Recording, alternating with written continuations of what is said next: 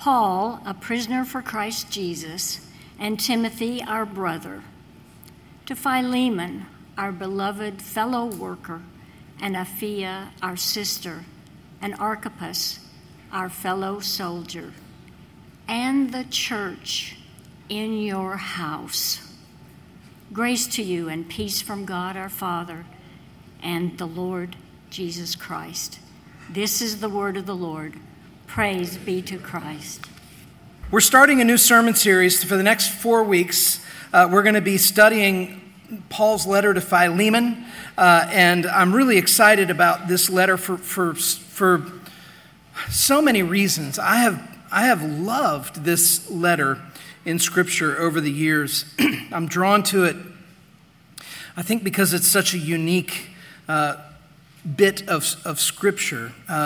Debbie Baird just read us the opening verses of it, but we're gonna unpack this thing together. It's beautiful. It's the short personal letter, so it's unlike other things in the New Testament, and it's written by the Apostle Paul to a slaveholder who has become a Christian. So there's lots of moving parts to that relationship. It's only 25 verses long, making it the shortest of Paul's existing letters. And it's rich in not only what it reveals about the early church, but what it reveals about Christ's power to liberate us from the systems of this world. And so it's a humbling letter. It's humbling and powerful in what it reveals about how Jesus changes people's lives, and also in how Christ changes who we are in relationship to one another in the context of community. And so I'm going to preach the first 3 sermons in this series, and then Lee Eric Fesco is going to come and bring it home. I'm going to focus my 3 messages on really the 3 principal players in this letter. So today we're going to talk about Onesimus, who is the runaway slave that this letter is about. Next week we're going to talk about Philemon, who is the slave's former master, and we're going to focus on how the gospel has transformed him and how it changes how he sees himself, how he understands forgiveness, how he sees his brothers in Christ. And then finally, we're going to focus on the Apostle Paul himself, who led both of these men to saving faith in Jesus. So we're going to jump around as we go in this letter, but because it's so short, we will see it develop as a whole as we go. We're going to begin with Onesimus, who is the subject of the letter. And what I'd like to do now is I actually just want to read the thing in its entirety. So I'm going to read Philemon as a letter.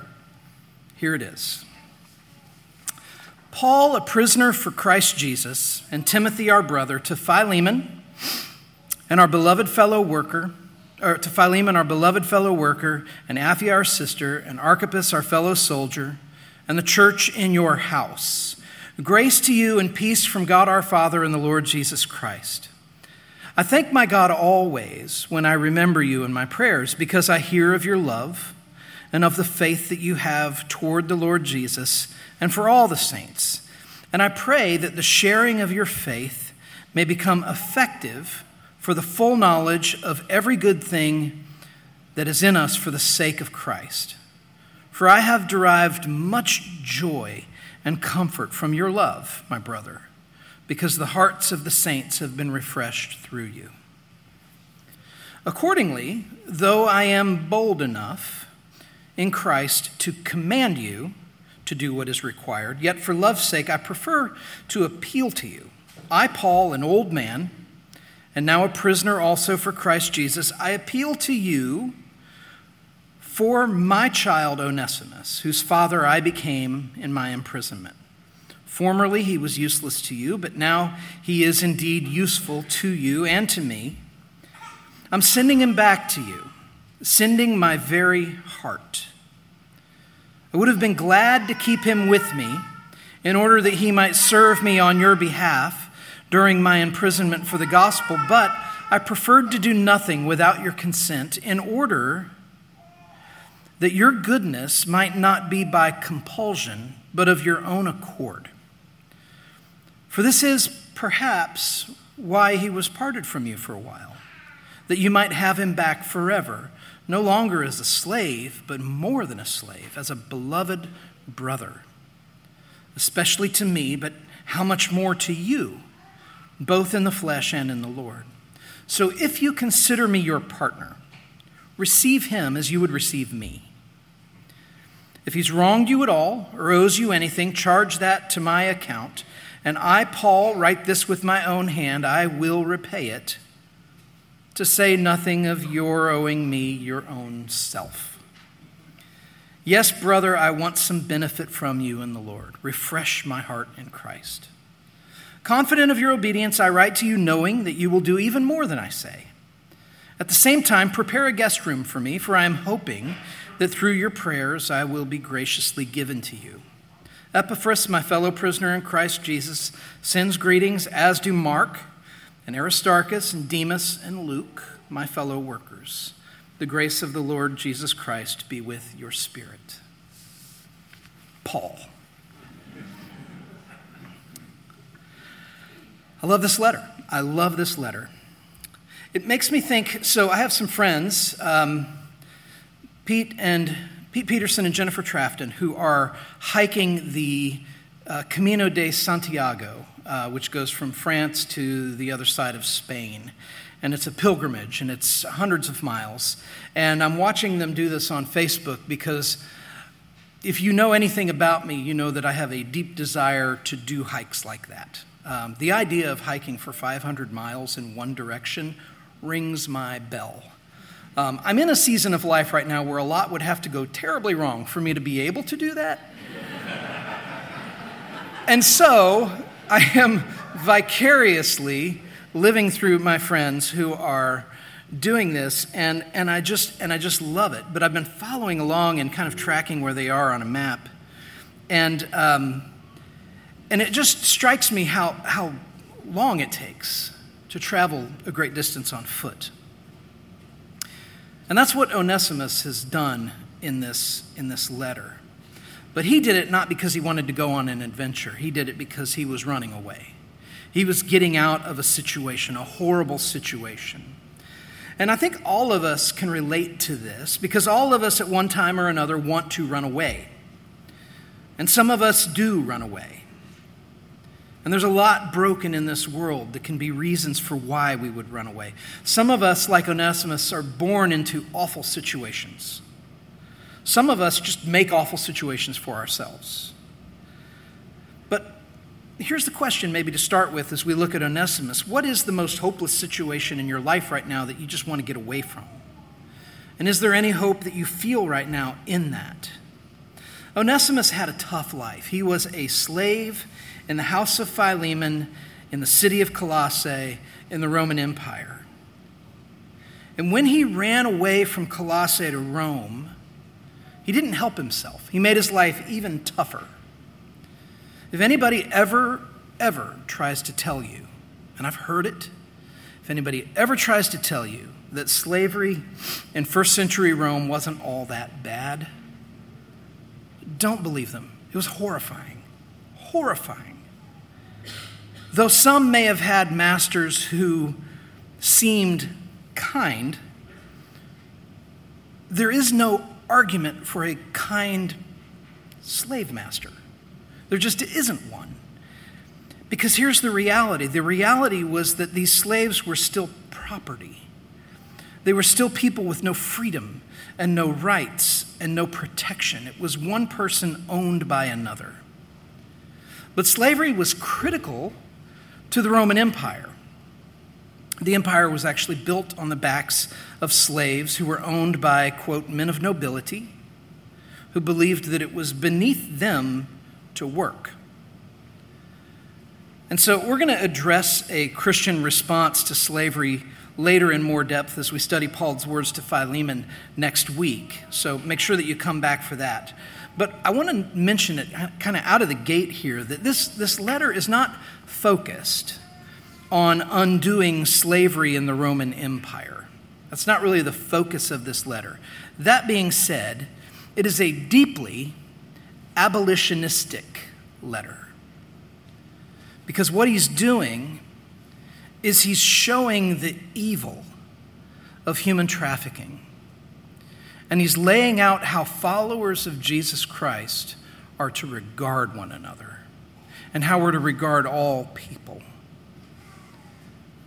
And this letter focuses on something that comes from Genesis 1, and that is that if people are made in the image of God, if we are, whether we're believers in Christ or not, image bearers of God, then we have inherent dignity because we're image bearers of God, and we deserve to be treated with dignity as people made in his image.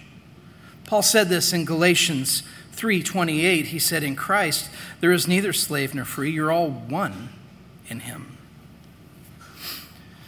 But here in this letter, we have Onesimus, who is a runaway slave. And so he enters into a world of the underground. What is your underground? What's the underground world that you dabble in or you live in? This letter is about the reconciliation of Onesimus to God. And then because of his reconciliation to God, his reconciliation to Philemon, who is his former master and now his brother in Jesus. But Onesimus ends up with Paul because he flees, he runs away. And so he goes from the small town of Colossae in order to disappear into the anonymity of the big city. It's a 1,200-mile trek that he embarks on from Colossae to Rome. That would be roughly the distance from Nashville to Denver, 1,200 miles. That's how far Onesimus ran to get away. Now think about it, because he wouldn't have had means to travel other than his own 2 feet, perhaps a boat if he could get one, and maybe horses. So he's a fugitive. He's on the lam. He's having to lay low. And the reason he's having to lay low is because slaves were often marked in some way to identify them as being slaves. And they were worth a bounty if they were captured and they were returned. And there was an industry for bounty hunters in catching runaway slaves who were marked as such. And so that's his situation. It's rough, isn't it? And then in verse 18 of this letter, you get this hint. It's not said overtly, but this hint that before Onesimus left, that he stole from Philemon to fund his escape. That's where Paul speaks of if there's a debt, if he owes you anything.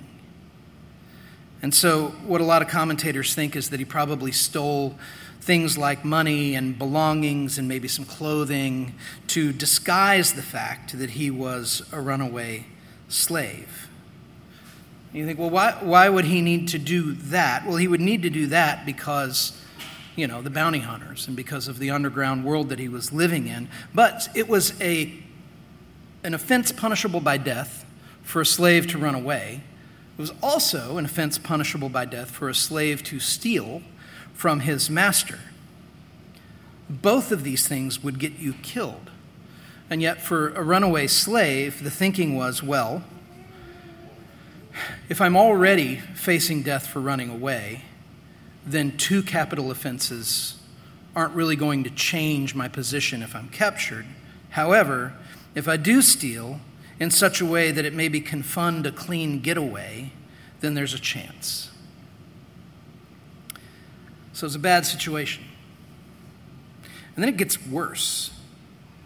Have you ever fled from one bad situation to another bad situation? It's never good. It's never better, really, right? It's because it just gets deeper and darker. That's what Onesimus has to do here. Such a flight from Colossae to Rome, the 1,200 miles, would have been impossible for him to do without some kind of support, some kind of network that handled people like him. Which means he probably would have joined kind of an underground of runaway slaves, but it also would have been the same underground as fugitives and criminals who were trying to evade capture. meaning he would have had to have joined a pretty notoriously dangerous network where no one is safe and no one can really be trusted. Add to it, for every underground society of fugitives trying to stay off the grid, there's also another society of bounty hunters who make their living hunting these fugitives down and bringing them back for a reward. It's their job. And so Onesimus is in trouble. He's in trouble the minute he leaves because runaway slaves were the bounty hunters' bread and butter. That was the world that Onesimus stepped into. We get a lesson in human nature with Onesimus' story. Though 20 centuries now separate us from Onesimus and his Roman Empire, human trafficking still exists. And in some places, it's a horrific system of selling others into slavery and creating empires of pornography and empires of exploitation and empires of abuse and addiction. And it's also true that we ourselves can sell ourselves into bondage. It's a common story, right? Like, how common is the story of the girl who runs away to the big city in search of a new life, only to find herself enslaved beneath it?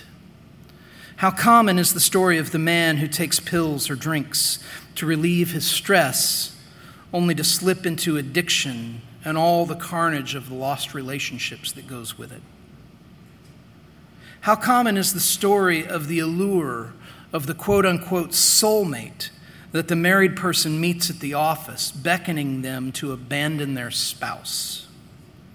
It is amazing the things that we will look to for freedom. What is your underground? What is the story that you've stepped out of and the story that you've stepped into? To what extent are you convinced that your survival right now hinges on hiding and running and lying? Because running from something is running to something as well. It's heavy, right? It's heavy because you look at what Onesimus is having to do, and he's building this house of cards, and in any given moment, he could just be done. And you can see the hopelessness closing in on him. And maybe you feel it. Maybe you feel it around yourself even more. What can help? What can help him? What can help us? What can deliver us from our past? From these identities that are just hung on us? What can help Onesimus? Or as Paul put in another letter, who will deliver me from this body of death? Well, as we read this letter, some of the pieces start to come together, right? And we realize that somewhere between his escape and this letter, Onesimus and Paul came together in Rome. How did Onesimus meet Paul? We don't know. It's not really said how he met him. But if we look at how it all fits together, we can say this is probably more than likely a prodigal son sort of story here. It's more of that. It's more likely to be that than just a coincidence, right?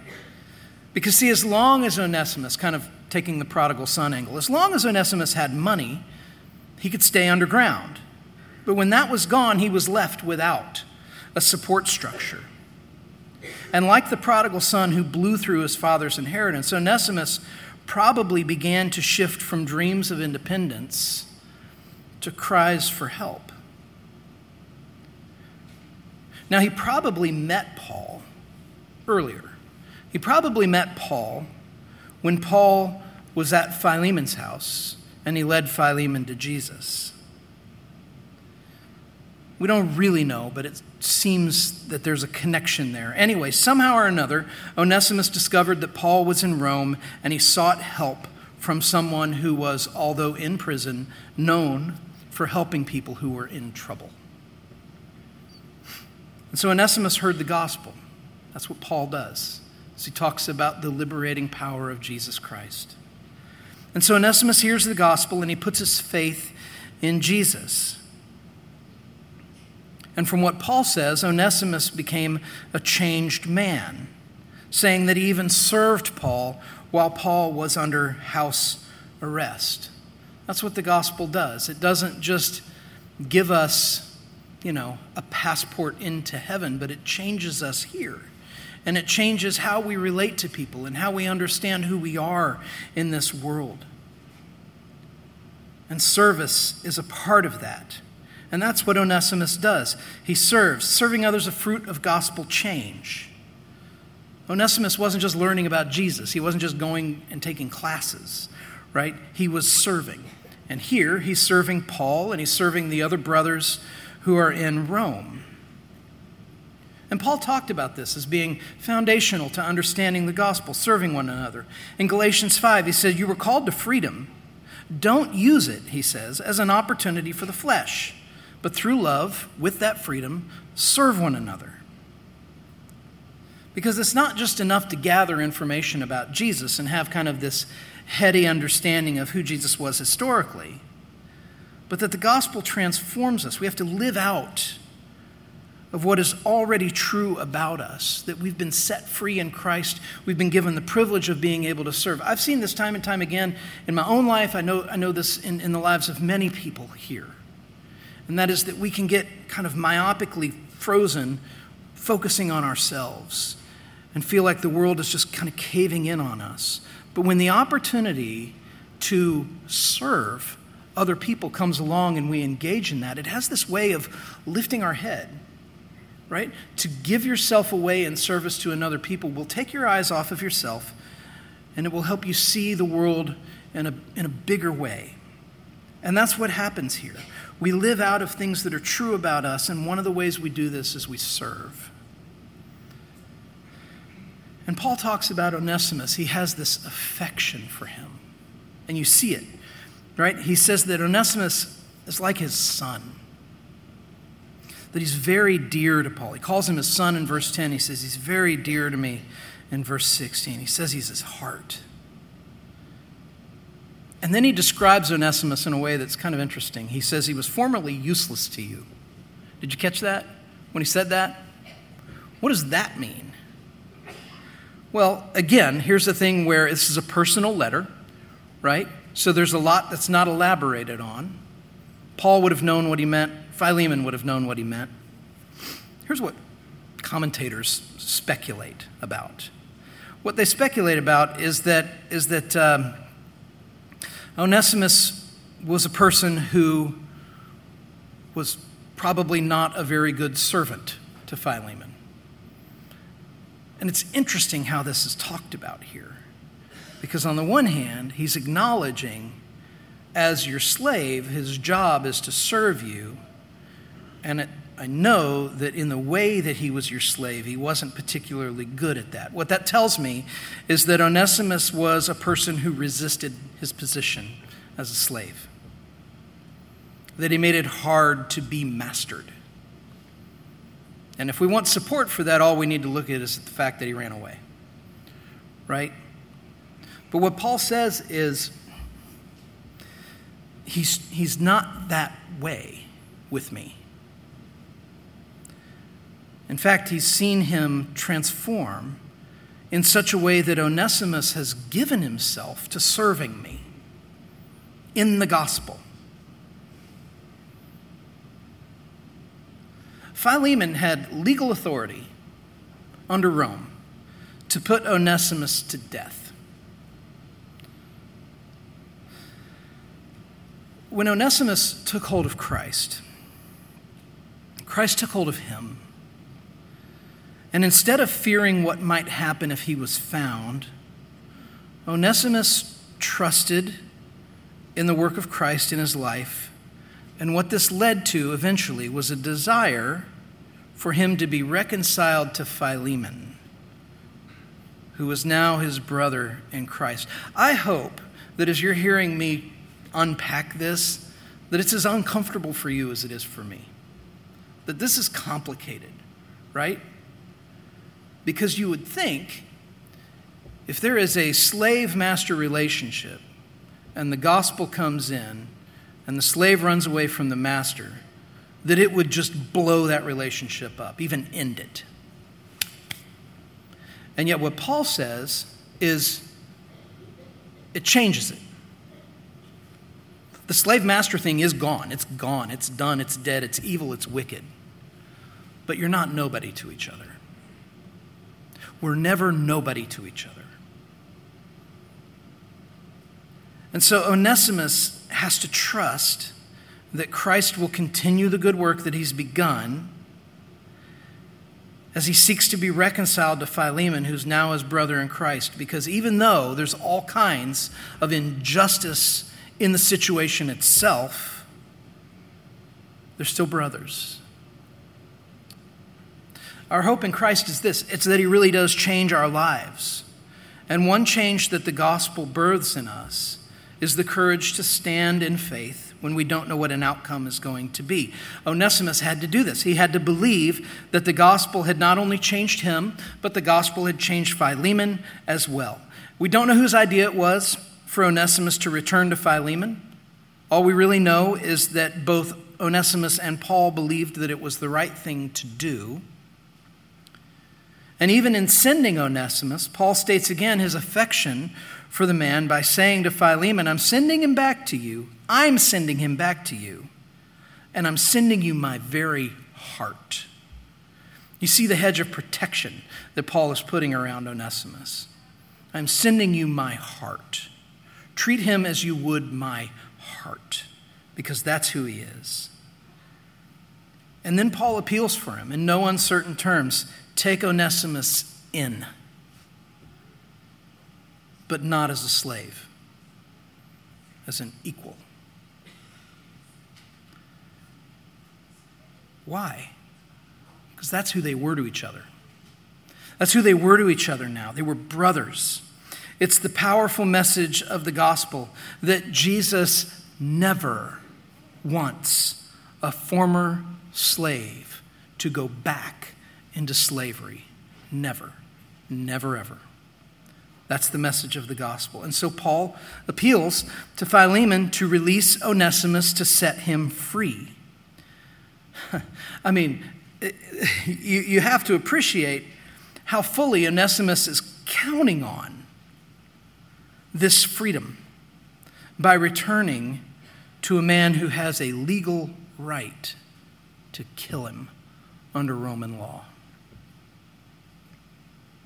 So in light of that danger, why would Onesimus go back? What would possess him to do that? I mean, what a hand he was dealt. He was a slave, and then he traded that for being a fugitive.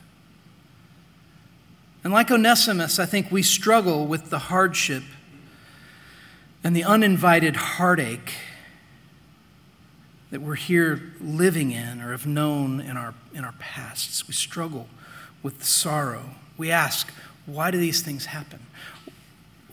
Why did I have to go from being a slave to a fugitive? To Philemon, why did this empire that you had built, which involved having slaves to do work for you, why did that have to crumble for you? And Paul approaches this in a way that I think is very winsome and yet direct. It is humble and yet it is strong. And he uses this word. He says, perhaps. Why did this happen? Perhaps, he says. Perhaps he was parted from you for a while so that you might have him back forever, but no longer as a slave, but as a brother. There's always, for us, we who are earthbound, who see through a glass darkly, there's always an element of speculation when we're trying to understand God's plans and the mechanisms of the way God works. But when Onesimus understood what Christ had done for him, the gospel had set him free. He was no longer a slave. He was no longer a slave to any man. He was no longer a slave to his past. And this is beautiful because what it's telling us is in the gospel, you don't need to say, my brokenness and my sin and my pain is so bad That it has stopped being something just from my past and it's become who I am. This is what I am. This is who I am. The gospel frees us from that. It's easy for our past to stop just being part of our story and become who we know ourselves to be, how we introduce ourselves to other people. And the warning here is you will live out of who you believe yourself to be. But the gospel transforms our pasts, and it sets us free to live in a place where we're not trusting in schemes. We're not trusting in underground paths that would lead us to just a better bad scenario. In Christ, we can entrust our futures to God. So what happened to Onesimus? We'll get into this a little bit more later as well, but there are historical records that suggest Onesimus became the bishop of Ephesus after Timothy. That he was a key leader in the early church. And tradition says that he was later thrown into prison and stoned to death for his faith. And we might say, on what basis would we trust that there was a positive outcome to the delivery of this letter? I think that the biggest evidence that we would have for that is that it's in the canon of Scripture, right? That it still exists. That if Onesimus went back to Philemon and Philemon said, yeah, no, and had him put to death, I don't think this would be in the canon of Scripture. And yet here it is. It's gracious that the Lord leaves certain things in his word veiled for us. It's gracious that the Lord has left the truth of what came of Onesimus and Philemon veiled, because it forces us then to think through what we hope happened. It forces us to ask the question, what do we believe should have happened? And then seek to live in a way that would model that outcome that we believe is the thing that should have happened. The good news is we'll know soon enough, right? I don't know why you have suffered the things that you have suffered. I don't know. I don't know why you were born into some of the pain that you were born into. I don't know why some of the suffering and struggle that has happened in your life has been thrust upon you. I don't know. But what I do know is that God redeems us and that he delivers us from every form of tyranny and slavery and oppression that has ever existed,